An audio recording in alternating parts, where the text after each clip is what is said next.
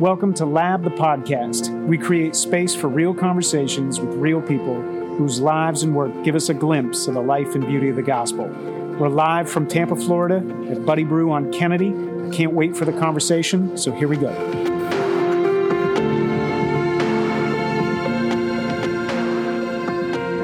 My next guest, husband, father, dear friend of mine, one of the guys who I met when I first moved to the city, and he was cool enough to welcome a West Coast person. And what I began to learn about this guy is that he's the real deal. There are pastors who are pastors because they fell into it, and 30 years later they're still doing it, but they wish they weren't. And there are pastors who you can call in the middle of the night, and they will show up, and they will be your pastor in the funky places and the hard places.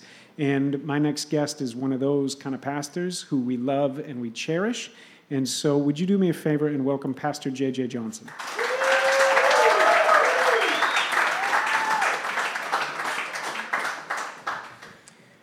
Yes. Thank you. See, this is good. Yeah, it's great. You can adjust that. This is kind of like broadcast style, so you got to be up in it, kind of, so to speak.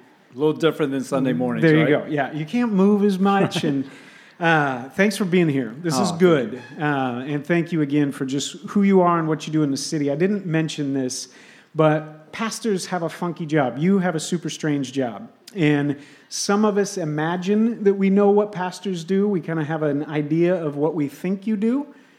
But if you really ask us and we drill down to it, we have no idea what you really do for all your hours during the week. One thing that we know for sure is when life is hard and when we don't know who else to call, often we call our pastor or we call somebody else's pastor. And you show up in these really strange places where life is not maybe what we hoped it would be or what it would look like. And that is a beautiful vocation, but it is a strange vocation. And so we could spend 4 or 5 episodes talking about who you are and what you do as a pastor. But I want to get into the backstory and your story, if that's okay. We might trickle back around to being a pastor, but I think it all comes into play from what God was doing early on.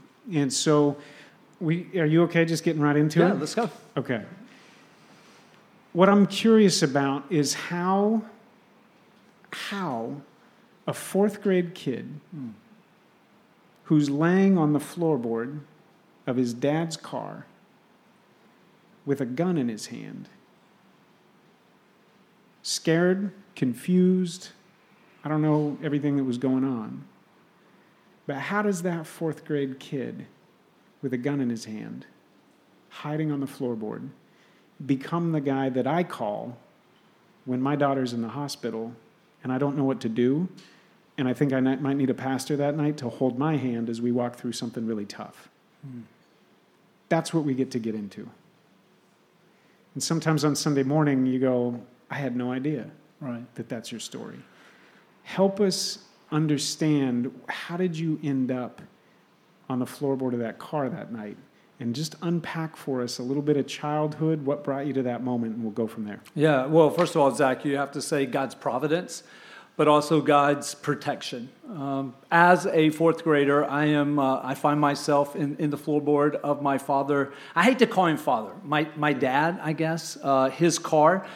He was not a good man. I tell people all the time, I probably had the world's worst father, and I'm sure that's debatable, right? Especially in the world that we live in, and so many sad stories, unfortunately, that we hear, but I'm up there. Like, I'll put myself in the 2%ers of the world's worst dads. And when you find yourself in the floorboard of your father's car and he hands you a gun for the very first time and says, if anyone opens the door, you start shooting. That's not a great situation to find yourself in. And unfortunately, the reason we were there, my father was an alcoholic. He was a gambler, and I always try to joke about it. And I think when you and I sat down and talked, one of the ways that I handled a lot of the situations in my own life was by humor and then through sports. And so my dad could drink a lot better than he could gamble. And so we were always finding ourselves in these tough and difficult situations of life. Matter of fact, the reason that I'm in the floorboard on this particular night, probably around midnight, my father had staged a robbery. So someone had broken into our house, and he knew who they were. And they'd stolen some things from him and stolen some things from my mom. And Zach, I can tell you, my mom and my dad were not good for each other. My dad was not a believer, was not a Christian, was not a good man. And yet, on the other hand, you have a lady who is a believer, my mom, who loved the Lord, but unfortunately, I guess just married the wrong person. And so they're constantly at each other.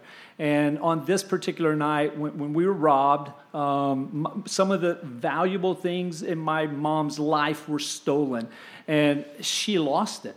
And so we're headed to one of the worst neighborhoods in our community, and she's walking, and we're riding beside her, and next thing you know, we take off, and we go to the house of the people who robbed us.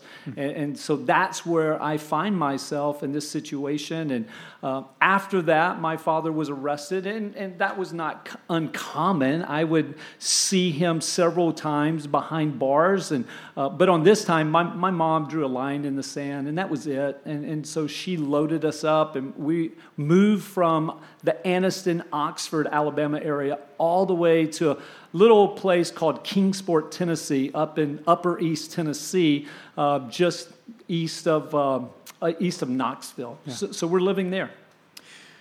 We just covered so much ground in 30 seconds. Right. And everybody who's listening is like, wait, I have my 10,000 questions for the Q&A. I feel that same way. There's so much in that from birth to fourth grade. The instability and you talk about God's providence, and that at the time you were not aware that he had his hand on you, but somehow you did not turn bitter, you weren't hurt, and you weren't killed. You survived that. And when you made the trip from Anniston to Tennessee and you said goodbye to Dad, was this relief? Was this you get me out of there? Was there any heartbreak about leaving? Was that disruptive to you, or were you like, Tennessee, here we come? Yeah, relief, obviously not having father in my life, but disappointed because I was very involved with my school through sports and other things. I just made friends very easily, so going to miss them, but was not going to miss the situation that we were living in, the circumstances in which we found ourselves. Even though he was in our life at that time, he did not take care of us. Financially, he didn't take care of us. Providing just as a man protection, he didn't do any of those things for us. So in that regard, yeah, it's got to be better, right, without him, because it was not good with him. Yeah. So in that regard, there was some relief. So you're going, young kid, single mom. You guys just load up the car and you go. Move in with grandparents. You sleeping in a room. You get a couch. Like, what is it like growing up now? Take us fourth grade to eighth grade. What was life like in that stretch? Yeah, the next several years of my life, I actually grew up sleeping on a couch, and we moved in with my grandparents. My mom had never worked before, so this was going to be a new experience for her. So to kind of get her feet on the ground, we live with them, but it's a 2-bedroom apartment. And so mom and little sister get a bedroom, and then, of course, my grandparents. So I'm on the couch and just kind of grew up. That was normal for several years of my life. And finally, my mom made enough money that we could move out. We got a little single-bedroom apartment. And of course, mom and little sister are in that room. And again, I'm on the couch. And it's just kind of what I knew, and it's just part of it. And spent a lot of time at friends' house and other people, teammates, things like that. So I didn't want anyone else exposed to the way that I was living. So I would make sure I would go to them and would never allow them to come to me. Internally, did you just kind of shield with the humor and the sports? Did you just create your own world outside of home? Or did you isolate? Did you struggle with depression, with anger, with some of these things that we assume like, man, that must have been like this? What was your story? How did you deal with that kind of instability? Sports and humor. And unfortunately, where we're living, it was not probably the best constructed apartments ever. And so there were little fourplex, and so everyone could hear conversations. You didn't need cable. Most of us couldn't afford it anyway. And you would just listen to the different stories that were happening in the different apartments. Unfortunately, our family kind of became the talk of the town. And so I'd go to the bus station, and I know you heard us last night, and everybody else heard us. So I would just break the ice and drop in with my own story or my own jokes so that I wouldn't feel weird or awkward about that. But I almost wanted to be in charge of the situation. Mm-hmm. So instead of allowing it to drag me places, I said, hey, I'm going to take my story with me, and I'll just introduce it to everyone. Yeah. I think it's important, at least it was for me, as I started to get a glimpse of this story. We talk about the life and beauty of the gospel. What is the gospel? How does the gospel actually produce fruit? And when I meet you, I don't know any of this.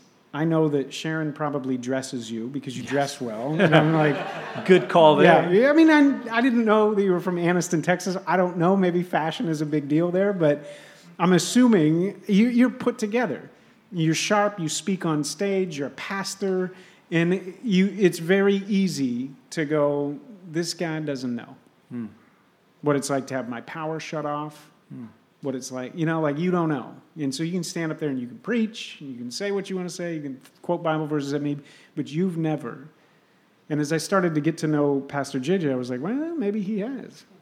Then I got to know him more, and I was like, well, he probably has. Right. Yeah. Is so good. And so thank you for letting us get a little glimpse of that. Sports became the catalyst for you to keep moving forward. And you were on a track to move forward, and life started to become predictable, even though it was sleeping on a couch. But then things got unstable again, and there was a break in another break in the family. And you found yourself now without mom. Take us to that moment of where mom said goodbye to you and things changed again. Okay. Zach, I preach reconciliation. Like, I try my best to reconcile families, to reconcile spouses. In this situation, it was not a good reconciliation. My dad moves back in with us, probably one of the worst decisions my mom ever made. And they were just not good for each other. And so there were many, many times that they're fighting to where we have to call the police. Matter of fact, Zach, there's 3 times in my life that I actually saw my mom and dad try to kill each other, once with a knife and twice with a gun, where they shot a bullet at one another. And, I'm in the house, I'm in the bedroom when this is taking place, and the only thing you can do is run to a neighbor and hope. I wouldn't say pray, because I'd never done that, but I would say hope and pray that you would have the guts to come over. But, you didn't want to get involved in that. And so they were an absolute disaster for one another, Zach. And then 8th grade, we're away, state baseball championship. We're playing in Knoxville, Tennessee. So, the small towns come to the big city, and we're playing there, and we're doing very well to the point that we are in the winner's bracket. So we actually get to go back to school, which if I'd have thought back, maybe we would have lost, so we could have stayed and not have to go back to school. But we have to go back to school, and it's there where things really get crazy. So we're on a stage having a pep rally, and I'm on the stage. I think I spoke for a couple minutes, and I look up, and in the far top part of the bleachers, I see a teacher go and pull my sister out of the assembly, out of the pep rally. And here's what I know. I've done bad things. She's never done anything bad. So I'm thinking, this is not good. I'm sitting on stage going, this is not good. All right, for them to call her out. And then it was only probably a few moments later that a teacher gets my attention and pulls me off the stage. And it's at this point that we go into the office, and no one's saying anything to us. And we recognize our neighbors. I don't want to say we knew them, but we recognize that, hey, that looks like our neighbors. And they only say to us, we are here to drive you guys home. So we get in the backseat of their car, I think we may have had a conversation of, hey, what do you think this is? What has mom and dad done? And when we arrive at the house, we discover that on this particular day, my dad was forced by the court system to start to pay us child support, to start to actually invest some finances in our life, which he'd never done, even when we lived with him. But Zach, instead of pulling out a pen, writing a check, my dad put out a gun and killed himself. And it was on that day where, in those times, all of the debt, all the financial responsibilities that a person had, even if they committed suicide, all of those fell on your family. Well, we were already poor, so what are we going to do now? And on that day, in the next couple of days, my mom had to make a really tough decision for her, but it was the best decision for us. And what she decided to do was to allow me to live with legal guardian parents, and then she was going to go back to Alabama for an environment that she was more familiar with, and she took my little sister with her. And so now I'm living with legal guardian parents as an 8th grader going into the summer of high school. I can't even imagine. If you're listening to this, we've all been through transitions. My daughter started 6th grade this year, and I was, making a list, and Cammie was in charge, and this is going to be a huge transition. All of those transitions, 8th grade to high school, those are big transitions. This is Knoxville, Tennessee. You say goodbye to mom. Your dad's taken his own life. Mm-hmm. So dad was never really present, but now he's gone. Mom is gone. Legal guardians are going to take custody of you. Do you remember the first few nights, days, and was that just the strangest experience, or how did you make sense of everybody's gone and I'm in this new home with these people? Were these people that you knew?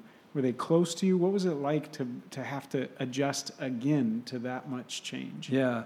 Zach, I can tell you, the first night I wake up in a cold sweat, nightmare, because the dream was actually my dad had not died. And that was probably the scariest moment, to think that he's out there somewhere. And of course, you wake up and you realize, no, this is just a dream, that he really has taken his life. And here I am with legal guardian parents. They knew of me only through athletics. My guardian dad, Jack, had actually played in a professional basketball league known as the ABA. Of course, now it's the NBA. Those two merged. So he played in the ABA. Margaret, his wife, was a nurse, but she was like the school mom. Everyone in the school loved her. So all of a sudden, I go from the parents that everyone talked about. I went from the parents that when my father committed suicide, the girl that I was in a relationship with, her mom and dad were embarrassed about what happened, so they had their daughter break up with me because of this. Now, all of a sudden, I'm living with really two of the coolest parents in all of our city. Sure. So it's kind of a rags to riches type story in regard to their personality, in regard to who they are, the way the community views them. And the great thing is I've got a brother. So they had a son whose name was Rusty. And Rusty was our star basketball player and just an incredible guy. And all of a sudden now I'm not riding the bus to school. I'm riding to school with Rusty. And, it's almost like when we pull up, people outside taking pictures and wanting his autograph. So, it's a lot better life. Sure. I no longer have the pink card. And in case you're not familiar with that, being from Oregon, pink card was... We have pink cards. No one... There's only a few people out there that are going to know what a pink card is. Sure. A pink card is you don't have enough money for lunch. You don't have enough money for breakfast. You don't even have enough money for break. Like, you can't even afford the apple during, break time. So you were given a pink card, and you'd have to go through the lunchroom or, get your apple, your, carton of milk, and they would punch it. And I was trying to you're in eighth grade. I'm playing baseball, popular in the school, and I'm trying to keep the cool factor even though I'm living in a disaster situation. So I try to just pull the card out as little as possible. Lunch lady is not going for it at all. She'd pull it out, and she'd check it to make sure it's real. Like, no one's going to counterfeit this pink card, right? There's like 4 of us that have it. I promise you it's real. But she would do it every single time. So now I don't have the pink card. Now I actually have money that I'm paying for lunch with. Again, have what seems to be the perfect family. In fact, my family was a disaster and everyone knew it. What we didn't know is this family was a disaster and no one knew it. That really they were only staying together because of their son Rusty. And on the day that he graduated, they sat me down, they sat us down, and they told us that Jack had been having an affair and that they were going to get a divorce. So I'm thinking, well, first of all, I'm 2 for 2. So, you don't want me to spend the night with you. Yeah. You don't want me coming over. Like, bad things are going to happen. So I ended up moving in with my grandparents, and I wasn't there long, and my grandfather got really, really sick and got dementia, and I had to end up moving out. And where do you go next, right? So my mom is working on her. So she's doing all she can do. And in Alabama. So she's in Alabama. And then my guardian parents, they just got a divorce. My grandparents are dealing with this illness. And so I end up moving in with my guardian grandmother.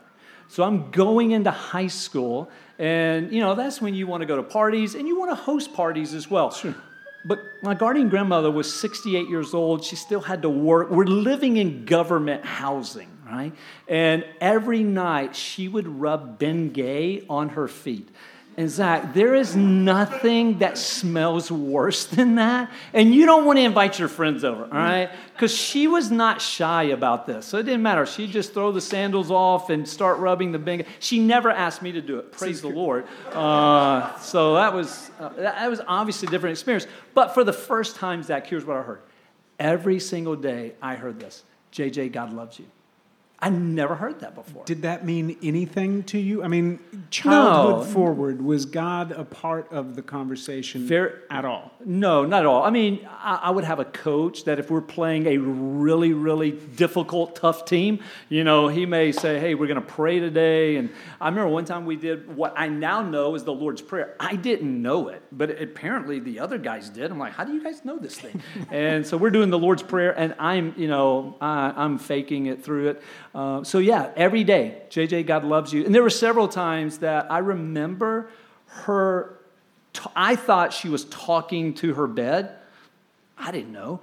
She was praying. Now I realize, right? Like, sure. I know she was praying because there were times she would mention my name. And I thought, wow, when you get old, I guess that happens because I'm in here and she's talking to the bed. And I just thought when you're old, then, that's what happens, right? You need Bengay, you need God, and you talk to the bed. Yeah, that's it.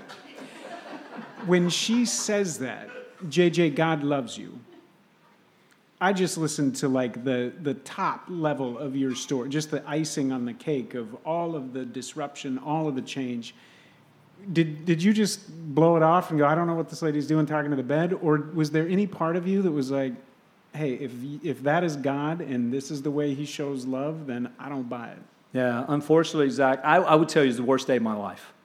So of all the things that have happened in my life, the times where I've seen my parents try to kill each other, the time where I saw my mom on a street, much like the street behind us, get out of the car and walk home. The times where my dad showed up at a game drunk and they had to escort him out, to him ultimately taking his own life. I would tell you that the worst day of my life was one morning when my guardian granny tells me that God loves me, and I dropped everything and pointed my finger in her face and said, you tell your God that if this is love, I don't want any part of it.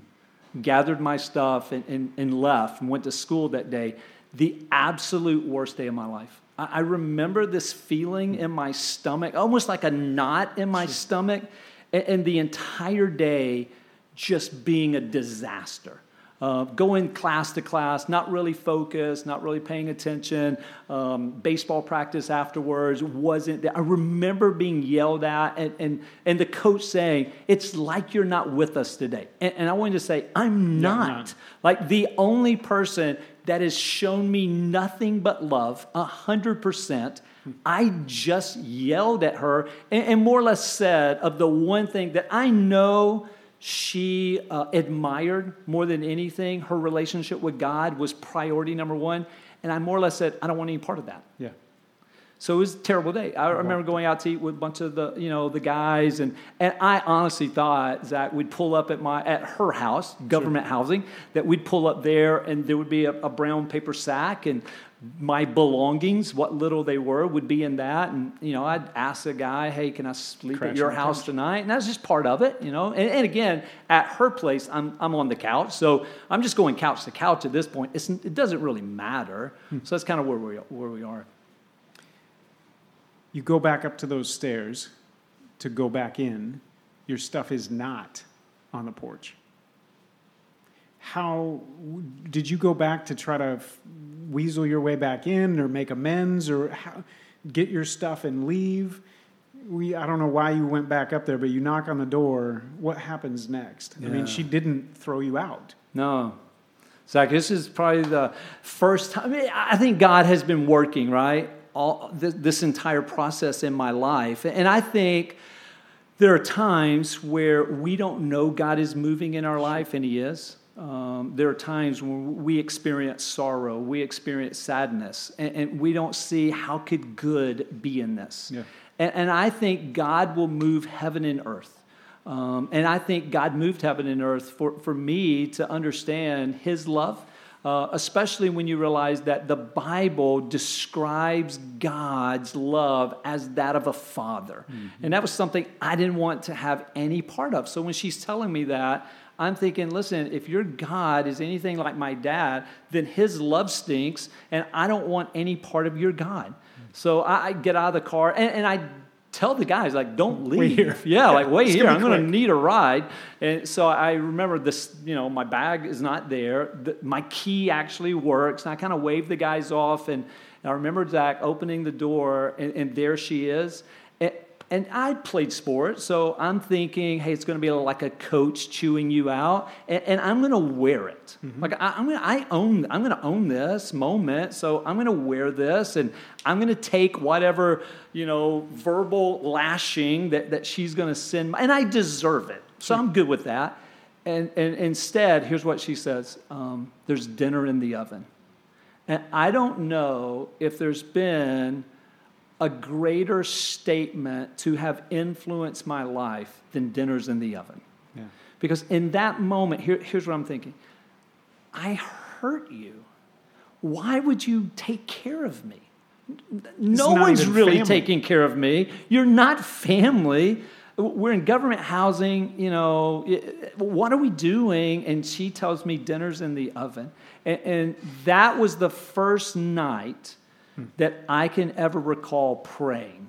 And again, I'm on the couch, and I just remember looking up and saying something to the effect of, God, I don't know if you're real, but Granny believes you are. And so, God, if you are, you're going to have to show yourself to me, because I haven't seen your love, so therefore I don't know. And that's weird that a pastor says this. I don't know if you're real. Like, I don't really know if you exist. Yeah. And that was my prayer. I think it's beautiful that you're able to say that, because for so many of us who are not up there preaching, we think it comes some other way, and I don't have that. Because what I have is on a couch looking up going, I don't know. And that we talked about it a few weeks ago, but faith sometimes is the one diamond amidst everything else that's dark, but it's there, and it's causing you to look, but you don't know what's up there. You don't know who's there. Right. But it's embarrassing to say it. We think that's just me. So thank you for saying it. What happened? I mean, how does that work? You say, God, if you're there, show me your love. What unfolds that ultimately shifts you to a position where you say, no, He's there, and He does love me, and this is real, and I want to love Him back? Well, one, I would say prayer. I didn't understand prayer, even though that's the first prayer I pray. And I think I know the Bible teaches us that if we seek after God, we will find him. And I think that was somewhat of maybe my attempt of seeking, even though I didn't know how to do that, of searching for God, and I didn't know how to do that. But the other part about prayer, even though that was my first prayer, it was not my guardian grandmother's first prayer, right? And so back in the day, they had Rolodexes. So that same day, worst day of my life, I later find out was the best day of her life because she pulled out her Rolodex and it was one of those circular phones, if you remember. So she would actually have to put the finger in, dial the numbers, and she's calling everyone from her church and her Sunday school class, telling them, pray for JJ, he's really close. Now, I'm as far away from God as you possibly can be in this moment, but she saw what my negative reaction as a positive reaction. Of finally there's some emotion, even though it's not positive, she saw that as positive. Sure. And so she calls all of the old ladies in her Sunday school class and says, you've got to start praying. And it was in the next couple of days, it was almost as if there were some believers here and there. I didn't know that. And it was almost as God took the curtain off and I was able to see something that I'd never seen before. First of all, her love for me. I'd never experienced anything like that before. And then I go to school, the next couple of days, and there's a guy, we all know him. He's the most popular guy in our school. His name was Sid, and he was the captain of the varsity baseball team. He had a girlfriend. Everyone wanted to be like him. Everyone wanted a friendship with him. Matter of fact, Sid would walk into the cafeteria, and I remember all the freshman baseball players. We all kind of have our little table. We're scared to death, so we're stronger in a huddle, so we're all together. And then the cheerleaders, the band people, the smart people, everybody's in like their little group, and everyone wanted Sid. Now, today, I probably would get in trouble for stalking, but I would watch every move he would make. And I don't know, it was almost like God dropped him into our school just for me. He'd been there the entire time, but I don't think I'd ever noticed him or he had ever noticed me. And I remember about 2 days after praying, God, if you're real, you're going to have to show yourself to me because I just don't know if you are. I'm watching Sid. And I noticed, and I guess Sid had always done this, I just hadn't paid attention. And Sid would say hi to all the groups, and then Sid would go find a student sitting all by themselves. Now, it was the second largest high school in the state of Tennessee, so, that wasn't hard to do. And Sid, and I'm thinking, as a freshman, he's going to put green beans up their nose or make them, snort mashed potatoes. I probably would have done that, but Sid was much better of a person than I was. And Sid would sit down, and this was the first thing that caught my attention. He would introduce himself to them. And I remember watching this and going, why are you introducing yourself? Everyone knows you. And he would introduce himself, and the person would introduce themselves to him, and they would share a meal together. And after the meal, and he did this every day, after the meal, he would take their tray and go throw it away for them. And I just remember going, if there is a God, I bet that's what God's like. And then the next thing that happened is Sid shows up at our freshman baseball game. No one came to our freshman baseball game. Your grandparents wouldn't come, your parents wouldn't come. No one would come to a freshman baseball game. But Sid would come. And I remember, it's probably the first game of the year, we're playing at home, and the word spreads in the dugout that Sid is there, and he actually brought his girlfriend. Like, he's not embarrassed of us, right? And so I just remember everyone talking, Sid is at the game. And all of us ran to the top of the dugout steps to actually turn and see. So I cannot imagine what that looked like. Yeah. And I don't know why. It happened to be probably the best game I've ever played. And so afterwards, Sid came down and said something to me. And then the next day, he asked if I wanted to sit with him at lunch. I'm thinking like, yes, so does everyone in this school, right? And so we had lunch together. It was a Friday. And then that night, he said, hey, I want you to come hang out with me. And I remember us being in the car and we're driving somewhere. And for some reason, we're both in the back. There's one other guy, two people up front. And they open up a cooler and they're handing out beers. And Sid says, JJ and I aren't going to have one. I'm thinking, well, why not me? I mean, why'd you say that? And then he says, and if you guys are going to drink, like, we're getting out. And again, I'm like, why we? I get to ride in a car. But then I'm thinking, but I'm with Sid, so it's okay. But they had such respect for him. Like, everybody put it, because no one wanted to make Sid mad. Sure. And, he never shared the gospel, but he showed me the gospel. Yeah. And it wasn't long after that, I received another phone call. And this time, it's from a man in Anniston, Oxford. And he calls me and says, hey, I've been dating your mom, and I want to ask her to marry me. And if I do, then I want you to move in with us. This is one of the things that I hope everybody's picking up. And I wish we had time to like script this and make a movie out of this, because here's the important thing, and I want us to pay attention to this. If you plotted the characters in this story, completely unaware that God is there, don't know if you exist, Granny believes you exist, but along the way you've got a single mom who makes incredibly difficult choices, one of which is to send you with the first guardian parents and say, I cannot care for you as a single mom. My husband's just committed suicide. I don't know all of the things going on in her mind, but I see a single mom.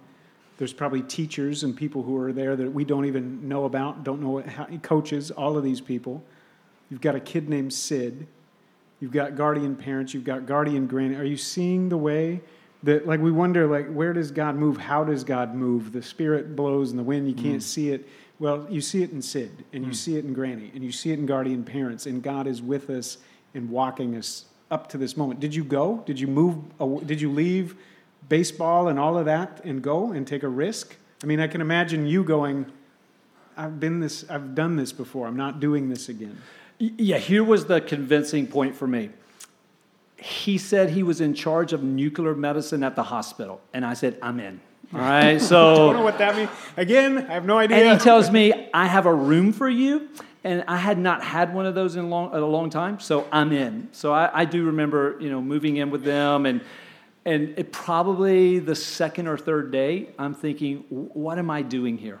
Yeah. Like, I'm a inner city kid. I'm a government housing kid. And now we have this nice house. We have everything we possibly could need and even want. And one day, it was one of the first times, it was overwhelming. Like, of everything that happened, all of this is now overwhelming. And I remember just going out like a lot of guys do and playing basketball at a local court and end up being on the team with this guy named Jeff. And Jeff and I kind of hit it off. And it's one of those, if you win, you stay in and your little team stays together. And for some reason, we kept winning. You never won.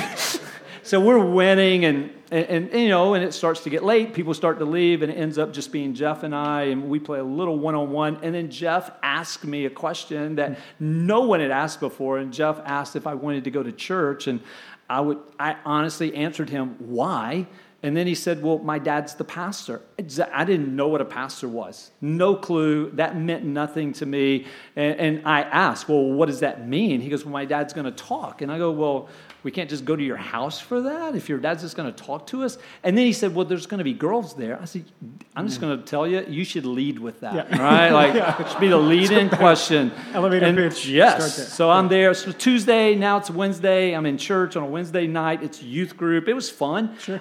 And then that night, Jeff and the youth pastor, Alan, asked me if I wanted to go to the lake with them on Friday.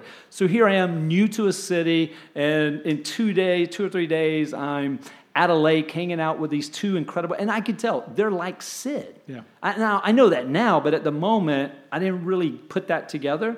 But they were like Sid.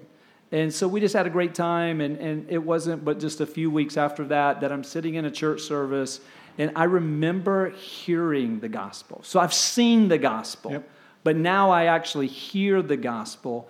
But there was a great fear of receiving that. And part of that goes back to this thought that God desires to be your heavenly Father. And that was a huge struggle for me.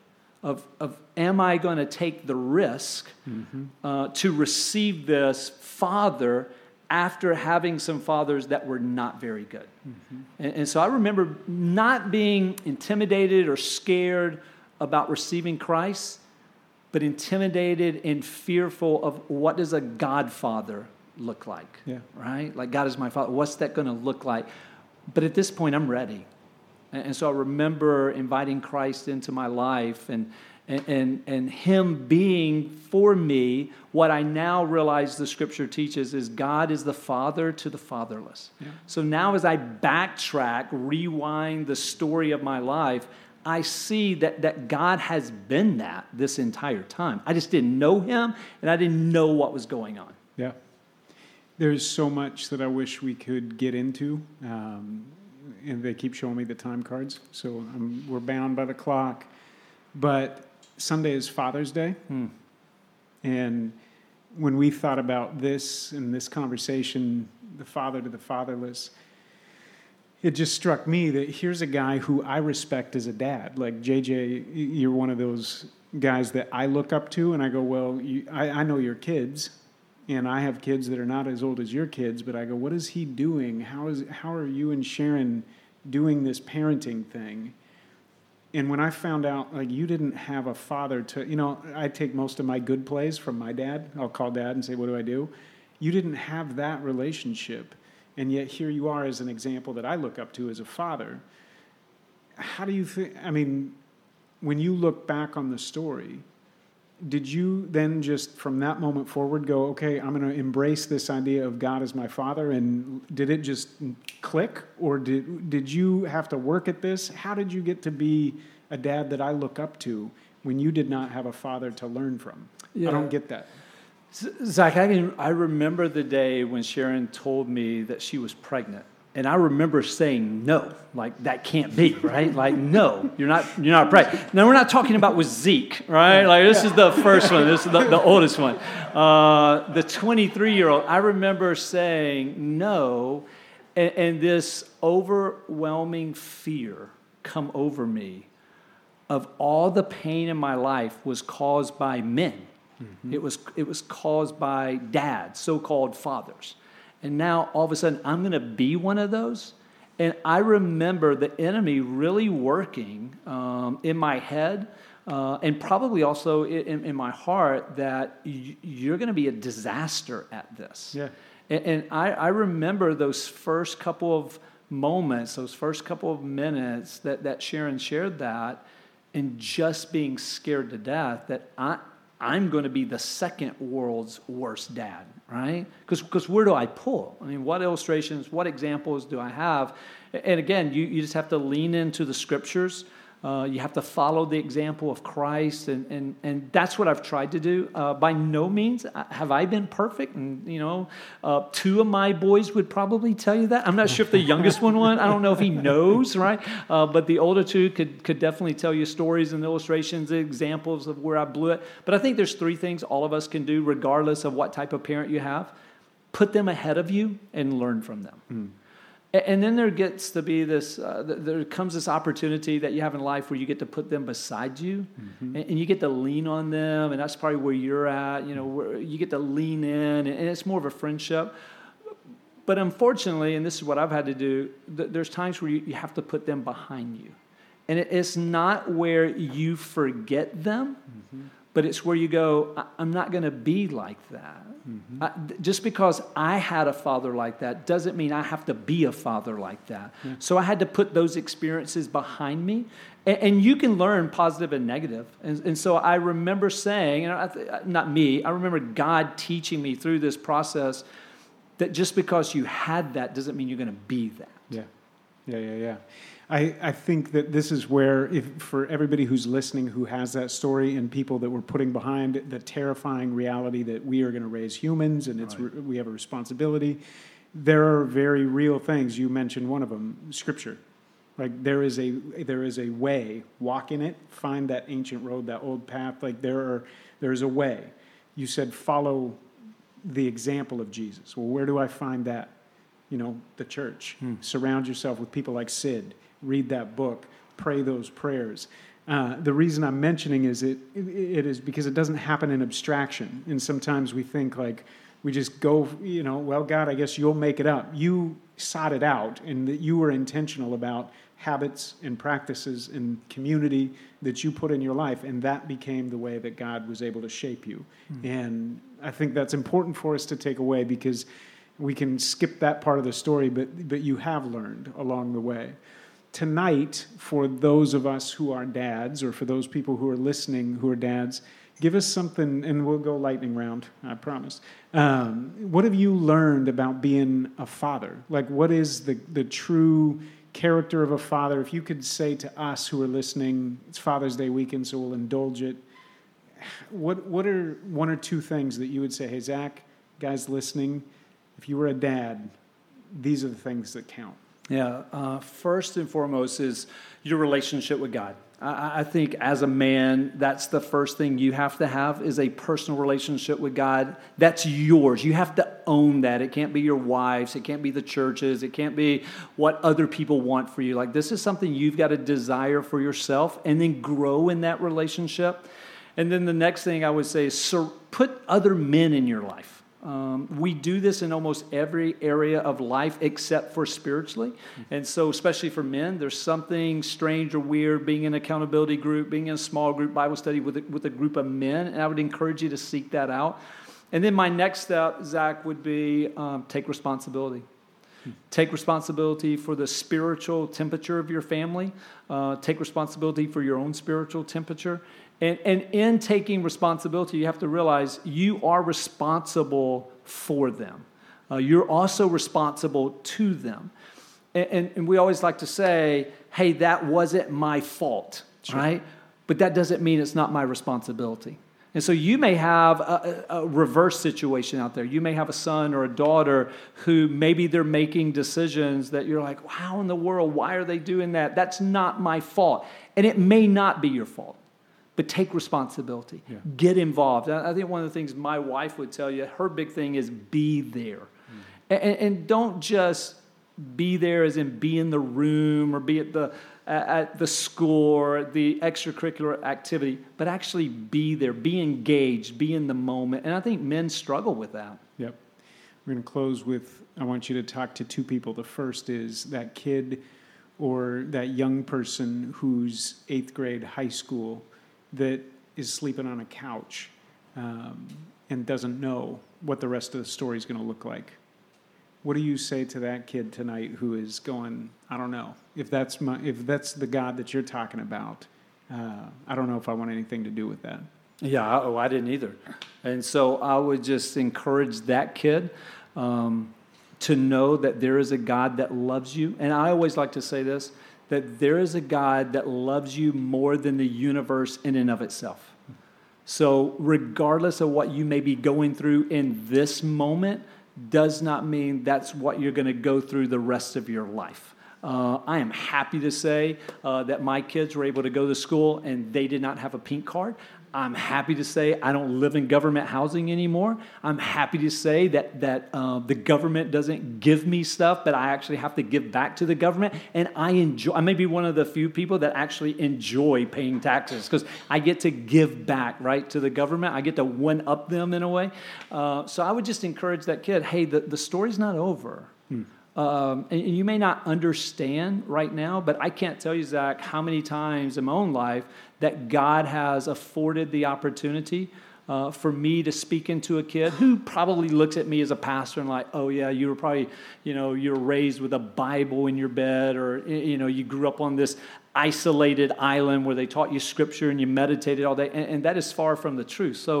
So many times I'm able to share with a kid or a student who thinks there's no way I have a story that can compare to their story. And listen, there's far worse stories out there, right? Sure. Like everyone has a story, but your story isn't finished. Mm-hmm. And let God keep writing the story. Yeah. I think that answers the second one. I was going to ask you, for all of us who have messed up and we're the parents going, we're the people that everybody in the neighborhood is talking about, and we just cannot get it right, and we keep blowing it. And we feel hopeless in that place.